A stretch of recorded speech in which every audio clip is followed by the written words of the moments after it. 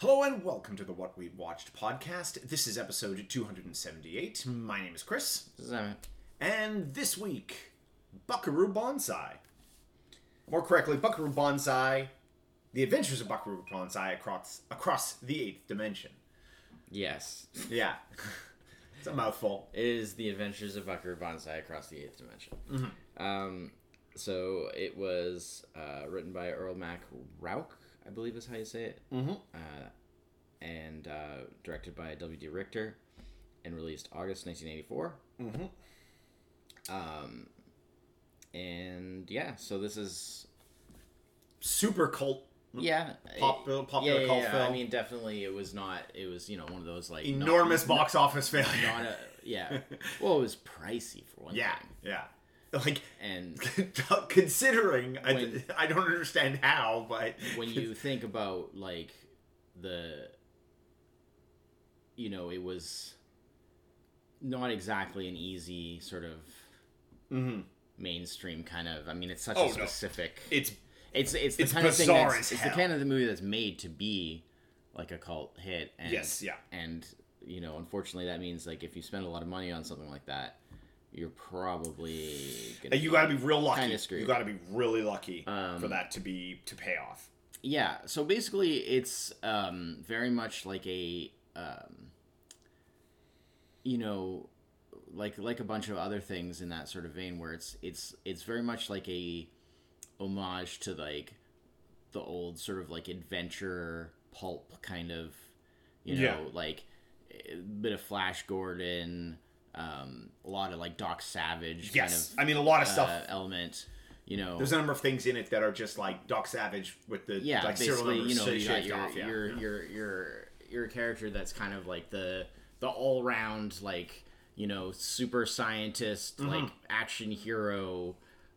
He's brain surgeon, neurosurgeon, scientist, action hero, like musician, and it has, because they all play in a band. Okay, the Hong Kong Cavaliers. Exactly. But they have that intro that has like the actual like text thing of like setting up the history, which is like very Flash Gordon, which obviously was later used for Star Wars, and it just has all those kind of very like things of just how the world building of like the fact that you're coming into this after like a long history, like many years down the road, like they are like already the characters are very famous in the world, like everywhere they go, like people know where they are. Calls them. Like the president calls, like everyone knows where they are, who they are, and stuff like that, right? And actually, there's actually a novelization which is quite interesting, which was also written by the writer of the movie, and it's written as like. It's more kind of, it's like a sort of like in-universe, like basically like the character, the Reno character who's in the movie. And it's essentially like he kind of does, he's like the Watson that like writes about all the adventures and stuff of Buckaroo's, and his team. And so like the book is basically like from his perspective of like telling the story of what happened. But there's obviously like a lot more like details about like the world building and stuff like that. Course, because in a movie, it's like, in a movie, you can do a lot with, like, you can sort of show that things are a certain way very quickly, but, like, you can't do as much just, like, straight up, like, exposition, because, like, it's just a different, Exactly. And I mean, and in a movie that has this many characters in it, it's amazing how, like, little most of the characters do, because there just isn't But the time. trick to that is they're all, like, familiar faces. Yes, that's the thing. There's an insane amount of familiar faces in this. Yeah, I mean, from like major. Well, Buckaroo is from like major characters down to like relatively minor. Yeah, there are so many familiar faces. The cast list is nuts. And so what you do is you get people like that people recognize, and automatically that like sort of puts you, like almost sort of puts you at ease, because it's like. You're just I know these. And so like you can kind of get away with having a lot more characters and not necessarily fleshing them out as much, because people can actually just connect to like, oh, I recognize that face. And it also means like you're getting people that have had very long established careers that are like good at what they do. Yeah. So then it's like you don't have to worry so much about, that aspect of it. No. I mean, that being said, like, you want to see a lot of faces, young. Yeah. Youngish. I mean, it's 1984. I mean, it's 83 mostly. Yeah, filmed in 83. But like, if you're used to seeing a lot of these actors in their probably late 40s to mid 50s, you want to see them in their mid 20s to early 30s. I mean, I noticed this time around because, like, obviously, like I knew, a lot of them and stuff. Like, there are some that I've forgotten. Like, there's the guy who's like he's like the Secretary of Defense or whatever. Oh, okay. And he actually, Matt Clark. Yes. Yeah. Like he basically like makes a deal with the bad aliens. Yeah. So he was the bartender in Back to the Future 3 in like the town. Right. And he's done a lot of westerns. That's why he was in that, because Back to the Future 3 cast a lot of people that were known for westerns. So like that guy, like, very familiar face, obviously. He's still with us. He's like 84 now. Yeah. But yeah, obviously you've got, your Peter Weller, your Jeff Goldblum, your John Lithgow, Christopher Lloyd, Clancy Brown. Yeah. So it's there's a lot of. Oh, Carl Lumbly. Yeah. I forgot Carl Lumbly was in this. I was like, right, he's the the good alien. First time I saw this, I didn't know who Carl Lumbly was. Yeah, exactly. Because that would have been before Alias, so I didn't really recognize him. But now, of course, obviously, I know exactly who he is. Really young. He's got just a bit part where he works in the hospital there. He's the. Jonathan Banks, who plays. That guy's great. Hospital attendant. That guy's great. Also, Vincent Schiavelli. The one. He's actually probably one of the older people in the cast. Yeah, he's great. And Dan Hedaya. The other guy. They're like the team, the twosome kind of. But the one that got me, John and John. The one that got me was because I never noticed it before, and I only noticed it on this time around, and I was just like, wait, because it was like the tiniest part. There's a part where there's a state trooper that. Because there's the ship that crashes, and then the red electrodes come out to like try. The hunters find it, and they call the state there's the trooper. Hunters, and then there's the state trooper, and the state trooper it's like a tiny part. That is it's the guy who played Taggart in the Beverly Hills Cop. Oh jeez. Okay. John. Not another John. It is another John. What's his name? Anyways, but yeah, like I recognized him. I was just like, wait a minute, that's the guy from like Beverly Hills Cop. That's crazy because this is like a nothing part. Yeah. And that was like a huge, like he was basically like, the second tier right below like Eddie Murphy being the star. And main supporting character. Yeah. And I was just like, this is like the bittest of bit parts. Yeah. I was like, that's really interesting. And I never noticed, like I've never noticed that before. But this time around, it's just like it was like his voice because he didn't have like the mustache and stuff. Yeah. So that's like where how you would normally recognize him. Yeah. But it was the voice. I was just like, oh, wait a minute. I know that voice really well. But yeah, I mean, people like Ellen Barkin. Yeah. Like. Well, yeah, she's just been around forever. Yeah. It's just But she went into like more. She got like out of acting and went into like I think more like a production. I have no idea. I mean, I know you don't see her that often like anymore. But I see her name from time to time, but not. Yeah, like, I honestly don't know. Yeah. But I feel like a lot of these people you don't, other than maybe like Jeff Goldblum and maybe like Clancy Brown or something like that. Like Clancy Brown's still doing voices. You don't see a lot of these. Jeff people Goldblum is like Peter Weller. You don't really see very much anymore. There. He's so good, but you don't really see him much anymore. Well, and then like guys like like John Lithgow and Christopher Lloyd are both quite old now and more or less semi-retired. Yeah, I mean, you do. Jeff Goldblum's the only one. Well, here and there. The other shocking thing is like also like. Jeff Goldblum doesn't look that much different now than he looked then. Yeah, I mean, he's got this real like older version of the same. Yeah. And I mean, he's probably the one that kind of went on to the most prominent, main sort of big, well-known career. Yeah. Because I mean, like, well, Peter Weller did like RoboCop.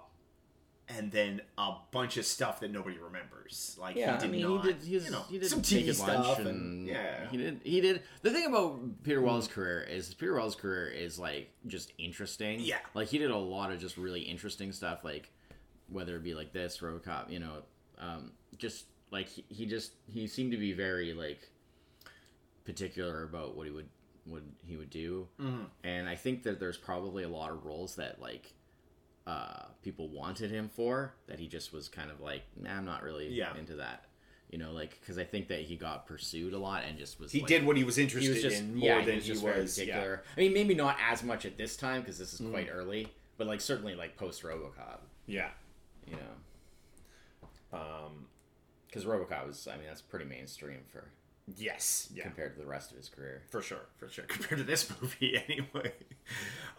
In some ways this movie seemed like, I mean, not just because of its it's like the references it drew from, like a much older style of like that pulp style. Yeah, absolutely. I mean, even the stuff referring to like the whole Orson Welles War of the Worlds. Oh thing, which is like a brilliant. Oh, from the wine commercials. Brilliant way, yeah, those old commercials, and I'm like, old commercials. Isn't this still only like? Yeah, those commercials weren't that old when this came out. Like Orson Welles was still alive when this movie came out. Yeah, barely, but Yeah. Those commercials, when he got fired from the ad agency because he went on like the Tonight Show or something. Really? And was like, and they asked him about those commercials because it was like he's such a famous person doing these commercials. Right. And he's like, "Oh, I've never drunk that wine. I would never drink that wine." And and the ad agency was like, That's the case for most of those things, but you just don't say that. Obviously, everyone knows. You don't say it. But like Orson Welles would say that. Of course. He's not. Of course he would. Yeah. Anyway. But just the idea of the whole like tying it in, the whole Grover's Mill, and then like tying it in with like, that the, originally it was that Orson Welles was saying it was an actual invasion, but then it's like they like hypnotized him. It was an invasion. Made him like say that it was just a radio show. And then they so now they've been here since then. All these aliens applied for Social Security on the same day, and they all took the first name John. Yeah. Oh, the names are amazing. Yeah. The names are. Well, Christopher Lloyd, John Big Booty. Oh, sorry, Big Booty. Yes, Tay. It's Tay. He gets so mad about it. Yeah, it's great. It gets him killed. It gets him killed. Well, the conflict with him and John Warfin, who's like the leader. John Lithgow. Well, he's John playing John. He's Dr. Emilio Lizardo. Yeah. But the whole thing is like because Lizardo is basically like got like essentially taken over by John Warfin. Yeah, well, when he gets like when they do the because the whole eighth dimension partially goes into is like traveling between through traveling in the space in between atoms or something. It's like it's kind of like the Phantom Zone. Where, like basically like the red Lectroids were like all the bad ones from like because like the Lectroids were from Planet 10. Yeah, and the red Lectroids were like all the bad like warlike kind of ones, right? And they were banished. They were banished into like the eighth dimension. And the eighth dimension is like the space between atoms and solid objects. Sure. And that's pretty much this movie is so they go to. It's so amazing because they do this thing where like they're setting up the car. Yeah. And it's like, it's going to do 500 miles an hour, whatever. Yeah. And it's like it's some big government project or whatever. And I think they're doing like a land speed record test. Yeah. And then, but then it's like interspliced with like this brain surgery thing. Yeah. And they're kind of like, and then. I mean, I know it's Peter Weller because I've seen this movie before. Yeah. But like, they keep his face obscured, like it's some kind of big secret. Who's going to be the pilot? They doesn't really show him fully until like over 10 minutes into yeah. And then and then of course he goes like off course because like the Buckaroo and the Hong Kong Cavaliers are actually performing their own experiment about like traveling through this mountain using this like the oscillation over thruster. Obviously. What else would it be? Yeah. Interesting little piece of trivia. That device has appeared in like a whole bunch of other movies. Like there's also in the background, like Star Trek, like the next gen era of Star Trek. Mm-hmm. All the people that like worked on that were like big fans of this. Yeah, and they always put in like little references, like mostly like background things like in the actual sets and stuff. Yeah, yeah. I mean, even things like obviously they're like they've made references not verbally but like in like sets and things like that to like Yoyodyne Propulsion. Yoyodyne Propulsion, which is from this. There's every ship in like Starfleet and in Star Trek world that has like a dedication plaque, usually like on the bridge somewhere. Yeah, and they don't usually really highlight it, but it's always there. It's always part of the set. And every ship has like a motto. Yeah. And there was some ship on an episode or something. Oh yeah. That had the no matter where you go, there you are. Yeah. Which is a quote from this. Yeah. I mean, that's not a. I think that quote existed before this movie, but yeah. I don't think in that specific. No. Yeah. You know, maybe the concept, like the phrase, but that specific phrase is definitely because that's what he says at the Don't be mean. Don't be mean. Yeah. Don't be mean. Yeah. Just remember that whole scene. No matter where you go, that was one of those things like this movie has like two different feels to it, and I was like, because like that whole like scene where they play the music and then that's where they meet Penny, and then she's like sad and then they play a different song and then she pulls a gun, she's like gonna kill herself and like how that scene is filmed, and a couple other scenes like the one with their like the one you were talking about there where they find the pod and all that is versus how like a number of other scenes are filmed is very like it seems like wow, so much effort went into like making this like look a certain way, and then there's so many other things that just look very like basic, and like I was like that's so weird, like they would just like no effort seemed to go into some part of this, and I was like, was it like did they run out of time or was it like a budget thing? Because I mean I know the budget on this was strange, 17 million, like strangely high for quite a bit, you know what it was, and but you can see why. I mean, it's like there's constant you know, either visual effects or like you know, action or stuff that wasn't cheap in mostly 84. Just a lot of effects. There's a lot of visual effects. You like rotoscoping? Yeah, there's a lot of visual effects. I love the look of the like when he goes through the mountain and all the like planet. Eighth dimension, like all the. Well, it's all it's like looking through like an electron microscope or something. So good. Yeah. I also really like. It reminded me. It was like the 1984 version of when Ant-Man shrinks down. To I mean, obviously the microverse. Like like all the ship stuff. Like obviously. Like the blending of the mats and stuff wasn't the best. Like it was pretty pasted on looking. Yeah. But like I love the movement. Like how it's all that like instant. Really herky. All that like. Instant movement, inertialess movement. Yeah. That was really cool. That was very cool. You know, I love that whole thing. And just interesting design, choices, like how they kind of look. Their technology almost kind of looks kind of organic, but almost kind of like wood-like, like almost like these gnarled, like it's grown, like gnarled kind of tree sort of stump. Well, it's this weird, and because like a lot of the stuff is like it's this weird combination of like that and like junkyard. Well, because a lot of the like machine, like it actually reminded me a bit of that, like devices and machine type stuff, which I guess was very inspired by like the old Frankenstein, like Universal Frankenstein kind of, you know, just like, you know, old like electric you know, sort of devices and stuff. Yeah, there's a lot of inspiration taken from that.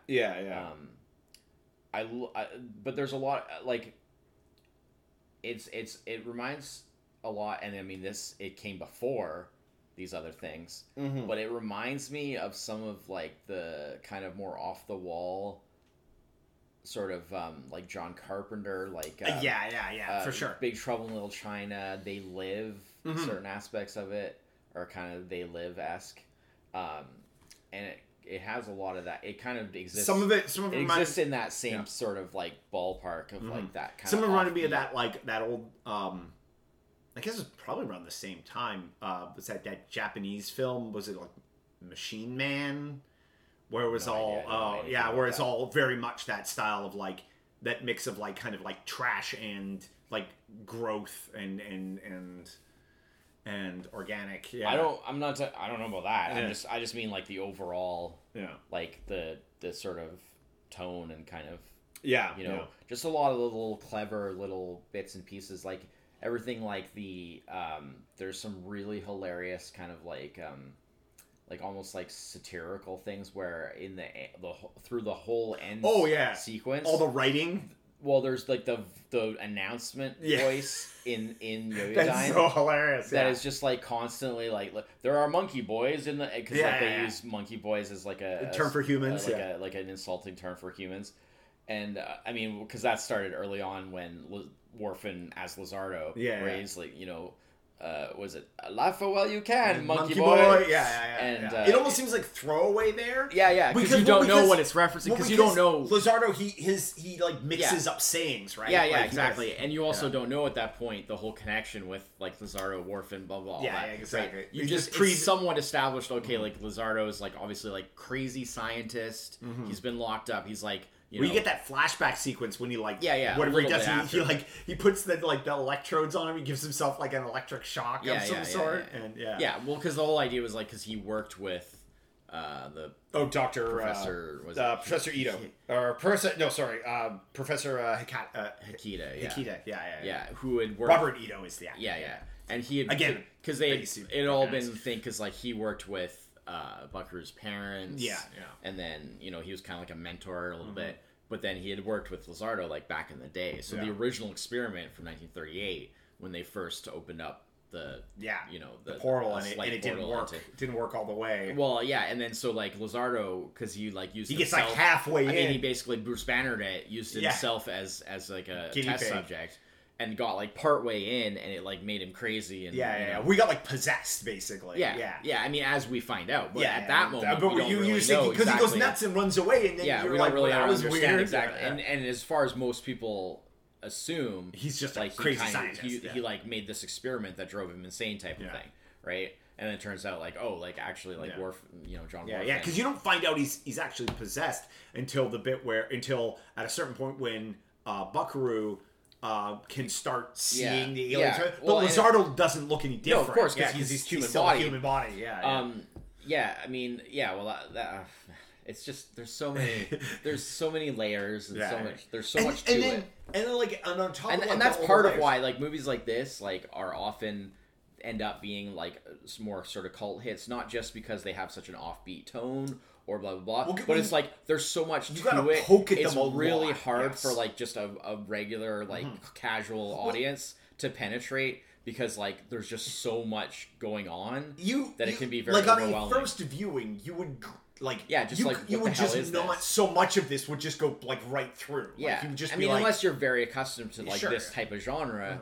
But even then, which is why people who like these there's almost too much to even like notice. Oh, there definitely is. That's why I mean I've seen it multiple times. And they cut stuff too. Like like I said, the book has a lot more details. Well, the whole reference, because the thing that Penny looks like Buckaroo's ex-wife. Yeah, well, his wife that died. The wife that died. Not ex-wife. His wife that died. Sorry. But they don't. And they turns out they cut a whole bunch of stuff. He brings up early on something about like this like arch nemesis that he has. And the arch nemesis is actually responsible for killing his wife and his parents. But they cut all of that. The only reference they have to that is when he talks about... Which, given how much there still is in the movie that like makes no real sense without the context, it's... The thing is this like arch villain was going to be part of this world crime syndicate that was going to be in the sequel. But which is finally coming out, but just only as a book. A book for this October. Yeah, I know. This October. Really it was supposed to come out a little earlier. That's why I say finally. I am so excited. That's why I say finally, because it's literally we've been waiting on it since this movie came out. 30.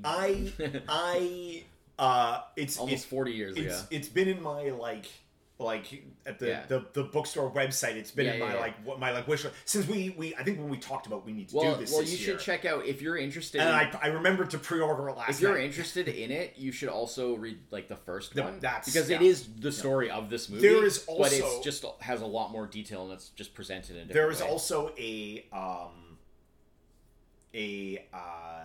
they also did Dark Horse did a comic book series that is evidently like very like faithful to the characters, and stuff. Well, because the whole idea was that because like Earl McGrath who wrote it, like he wrote like like 10, 20 like attempts at doing what would be like the first, because the thing is in his mind he had so many ideas of like where this could go. And so like a lot of this like world building backstory of like, you know, all the World Crime League stuff, the Hanoi Shan, which is the name of the villain. That's right. Yes. Like and you know the stuff with Buckaroo's wife, his parents, Professor Hikita, the Hong Kong Cavaliers members, like all of this like very complex. Like he had all these different like story ideas, and it was just like, well, what can he actually do that will work as like a movie that they can make as like a first movie? Yeah. And of course, like had this movie been successful, they could have done more with it. But because it wasn't successful and it became just sort of this cult thing, you know, they had to kind of make do with things like comics or just various other little bits and pieces. Well, why it took so long to do another like full book, I'm not too sure. I think a lot of it in the same reason it took so long for this to come to DVD is the company that made this, it failed, they went under, and the rights got caught up. Okay, and fair enough. Yep. It took, because the DVD edition of this didn't come out until the early 2000s. I have it on DVD. Yeah, it got like wrapped up in like this crazy, and it was one of those cases where I own the novelization. So I have both. And like nobody, like it was one of those weird ones where like a bunch of people claimed they had like the rights over it. Yeah, that happens all the time. But also nobody wanted to spend them, like nobody felt that it was worth enough money to actually investigate to see who actually had the rights. Right. So it was in the one was like who actually had the rights was like on a piece of paper in a folder somewhere in a filing cabinet, but nobody wanted to pay anybody to look for it. Situation, right? I gotcha. But anyways, the point is that like there has been a lot of those kind of like a lot of that backstory and of like knowing where what the characters' histories are and like other things that happened. Like a lot of that was basically like in his head, but he just didn't necessarily have an outlet for it. It makes the world seem very rich, which is great. Yeah, even if it does also come across as a lot of like bizarro nonsense. Right. But of course, but because so much is out of no context. But like if it was like because it's kind of like inspired off of that Doc Savage type of thing, like. It's this idea that like I said, right, in the movie you see like everywhere they go, like they're famous, especially Buckaroo himself. Everybody knows. They're like rock stars. Like he just like walks into a room, people are like, oh, that's Buckaroo Banzai, right? Yeah. And like the fact that they've had all these adventures and they've had all these, they've like saved the world basically, and you know, and it's like, well, they have like two different like subgroups that like work for them, like the Red Rovers and then the Blue Initiates or something like that, and then, and it's like they're watchdog groups or something. Like it's crazy. Like but all that kind of stuff is very in the tradition of like those old adventure like pulp kind of things. Again, it draws a lot from old, like comics and stuff like that, right? It's interesting because this movie draws a lot from a style of storytelling and I mean book and comic that just never made it to film, really. Like, the fact that there wasn't, at any point in the 40s or the 50s or the 60s, like, a run of Doc Savage films. Seems, like, that stuff's so great. And the fact that it's never happened it's hard to translate in a way that, like... I guess... Like, works. But, like, no attempt was even made. Like, because the thing is that was so popular. And that's what I was trying to say is like you take something like that, like a Doc Savage type of thing, right?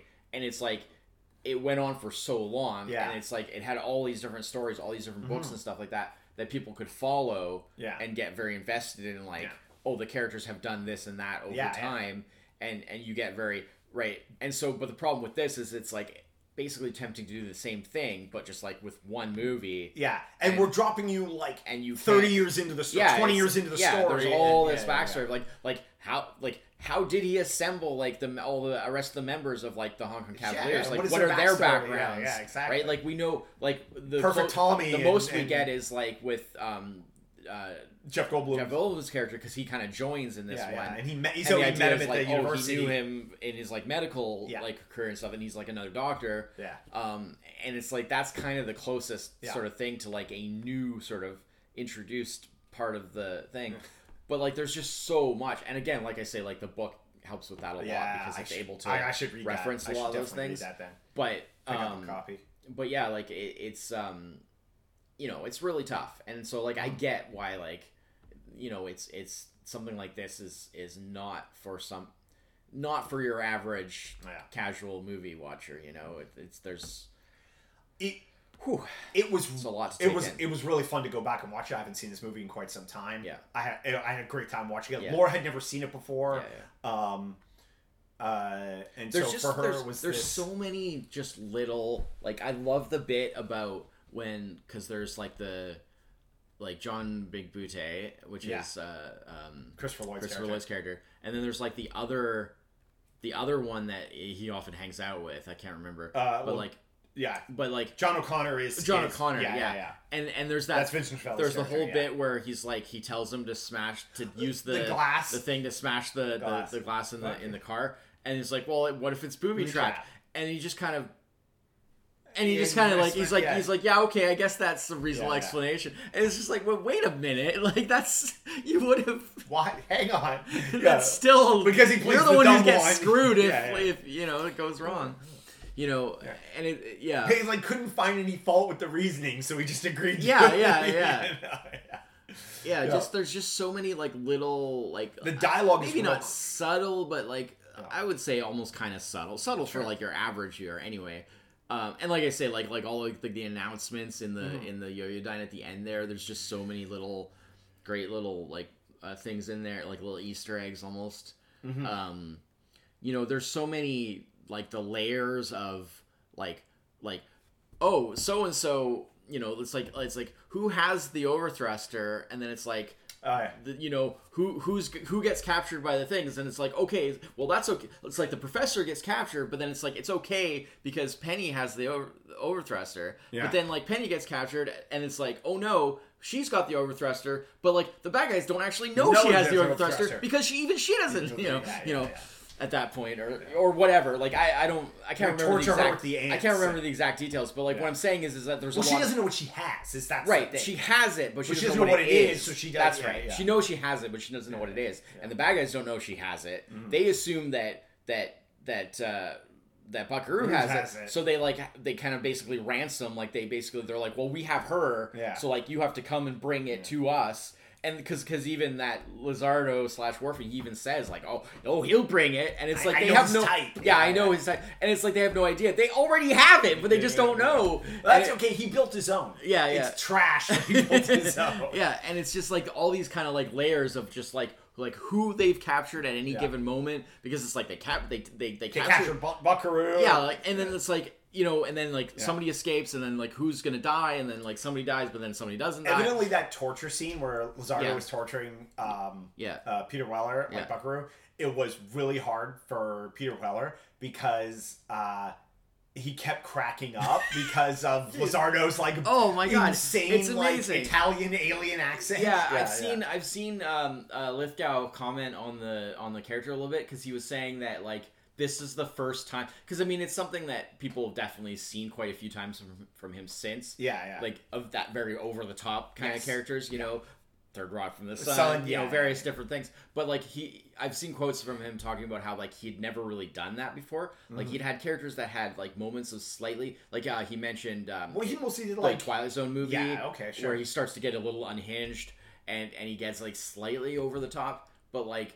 He said, like, he talked about how he never really had done, like, a character that was, like, fully over the top like that before.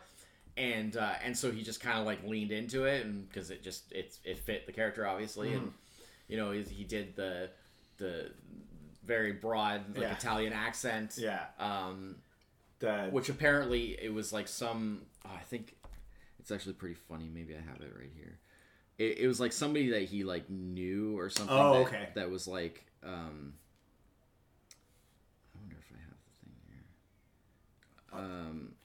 well, you can look that up. I gotta put. No worries.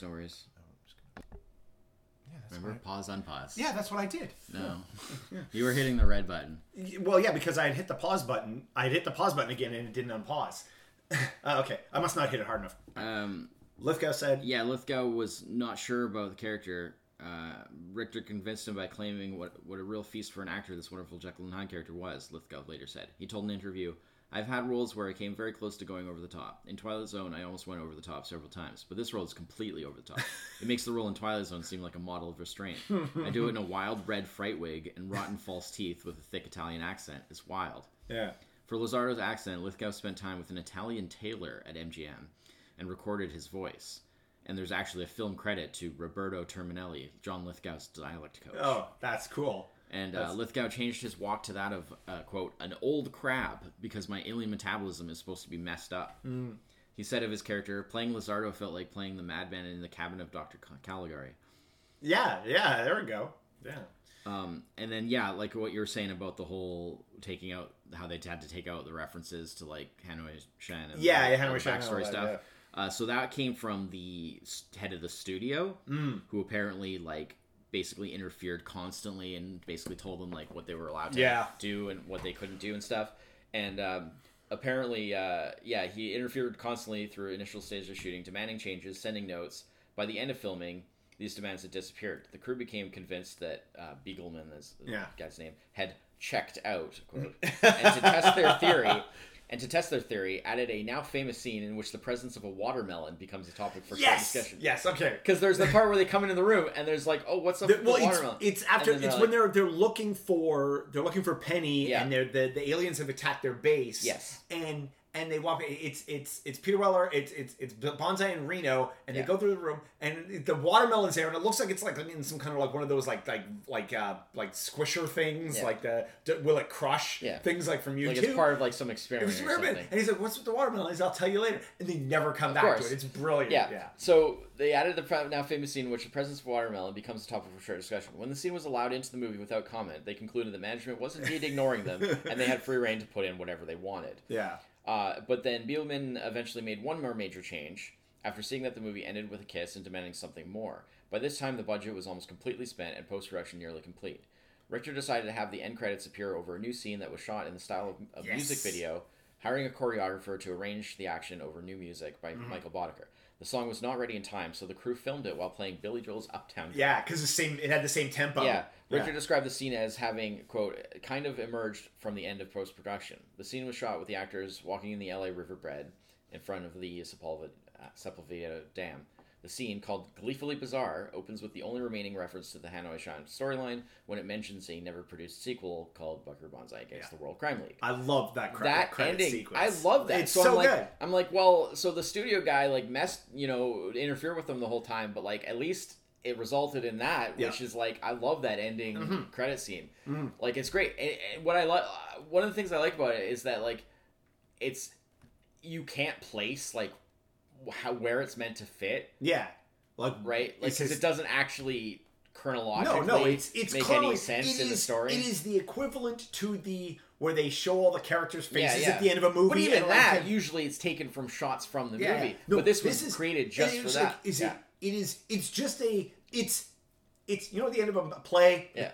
Cast members all come out and take a bow. Exactly. That's what that is. It's exactly what that is. I loved it. I loved the song. Oh yeah, the music was amazing. I was humming it all evening after watching the movie. I like the music a lot in this anyway. I mean, it's obviously very cheap. It's that 80s synth, kind of score, but like it's good. Like it's fun. It fits. But that final song is great.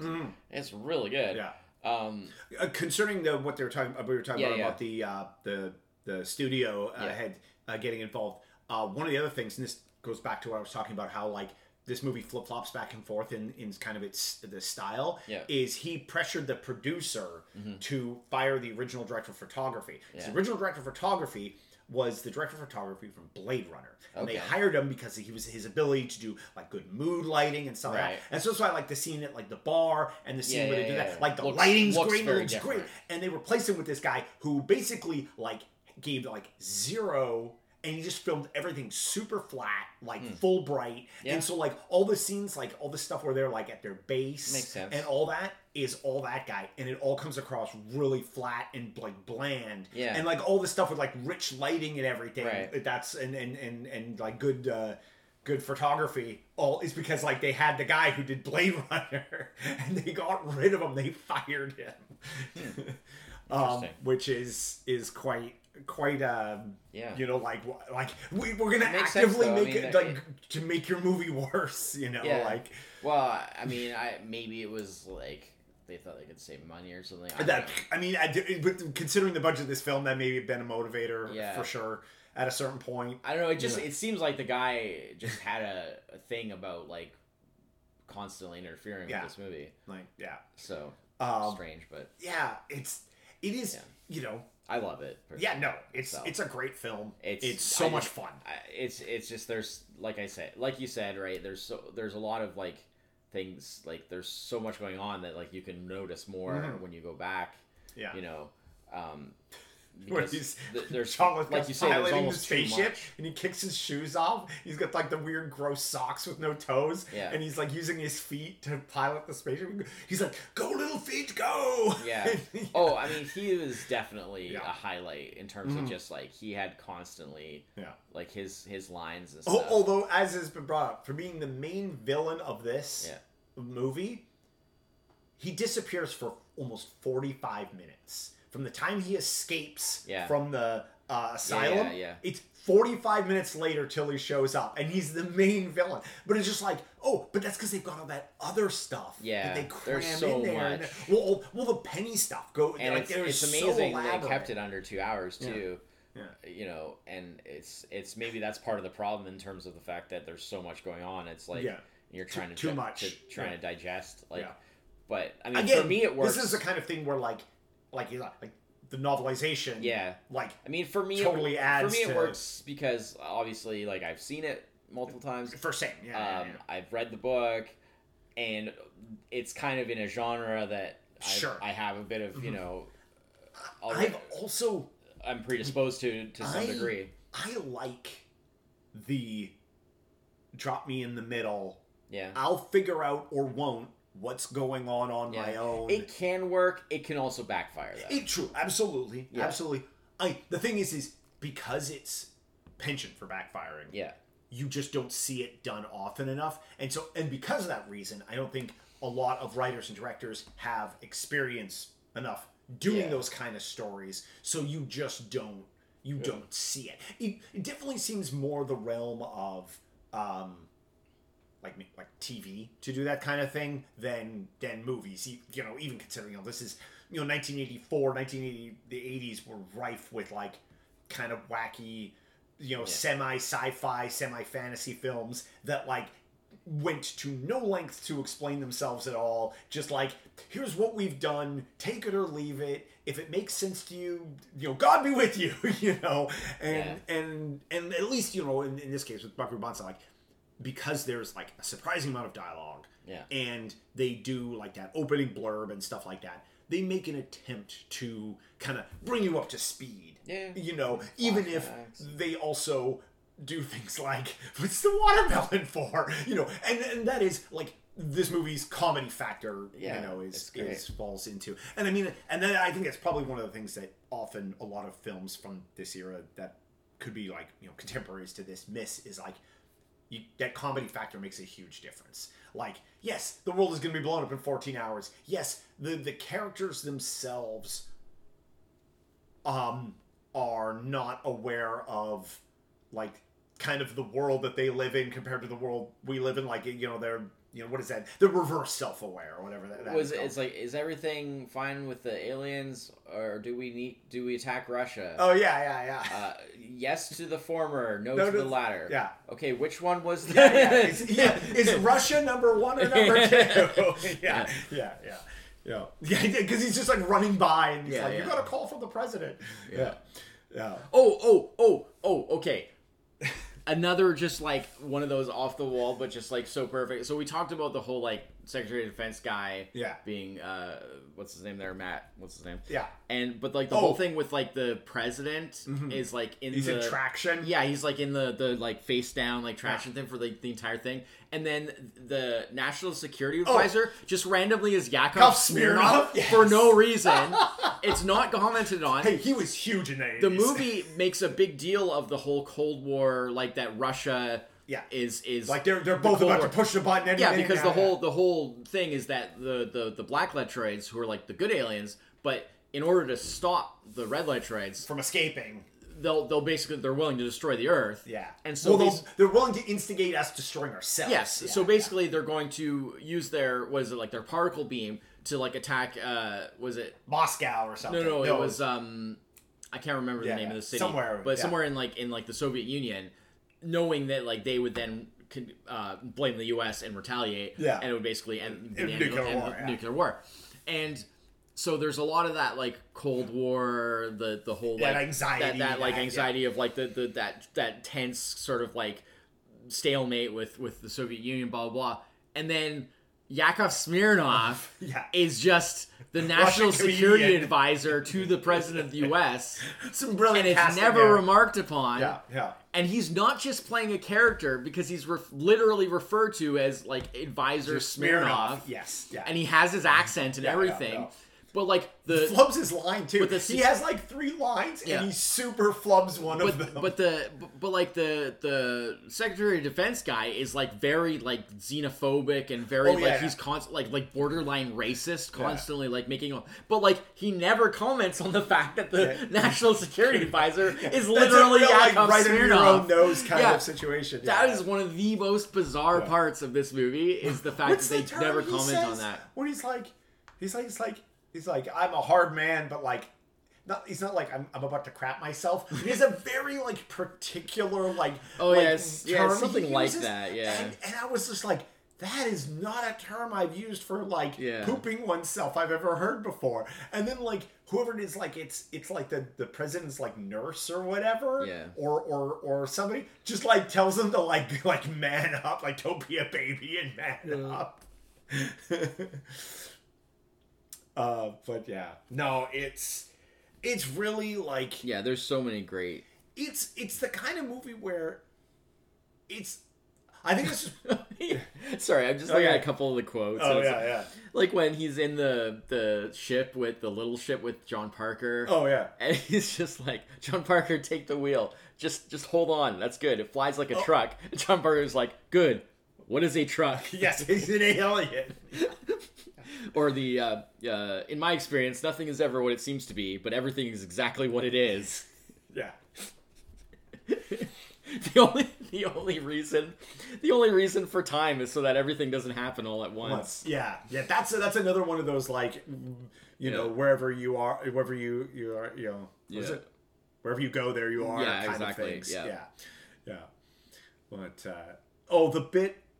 the bit where they get the transmission from the black electroids and they, in order to see the transmission, they have to wear like the bubble wrap glasses on their face. Oh, it's like the world's like. But this movie it's so perfect because again, like it's so perfect because why have something expensive and fancy? No, when you can just do this that like garbage prop, right? And it's fine, and it costs you nothing because it. Within like how kind of like the aesthetic of everything in this universe kind of looks like, it's fine.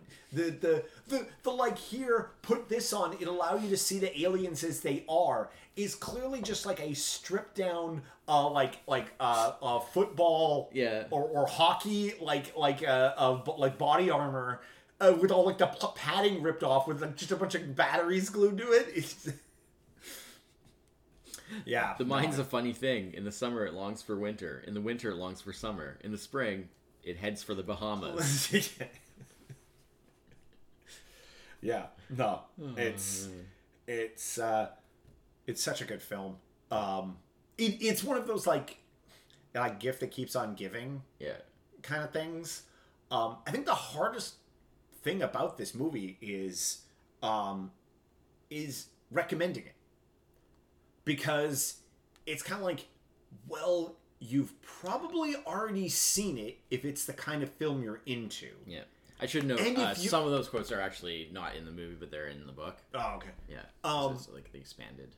I think all those ones were in the I think most of them are in the movie, but some of them might not be. The list I was looking at there was from both. So okay. Some of them might or may not be. But. Yeah, it's like it's people who if they're in this kind of movie, they've probably already seen it. Yeah, and if they haven't seen it, They might just be younger though, but able to appreciate. That's, and then that's where it's just like that whole '80s aesthetic is. It's true. It's very back, true. It's back. It's very true. It's just like, do you like?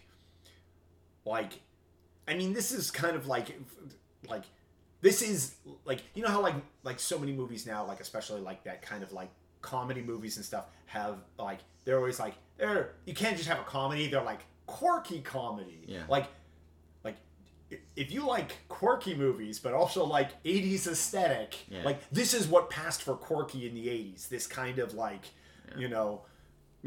this Buckaroo Bizarro Banzai, it's great. Yeah, no, it's just fun. It's one of those. I haven't seen it in quite a while. I know, yeah, that's what I was thinking. It's been at least probably 10, 15 years since the last time I saw this. Huge amount of fun revisiting it. Because it's just always good. Absolutely, yeah. All right, so that's Buckaroo Banzai. Yeah. And we'll be back next week with, I believe we're doing Creed next week. Nice. So we are back on the journey, Very good. Rocky journey with... The next generation. The next generation of Rocky films. Re-TNG Creed. And so we'll be doing that next week. Cool. Thank you everyone for listening. Till next week, I'm Chris. So, Cheers. bye-bye.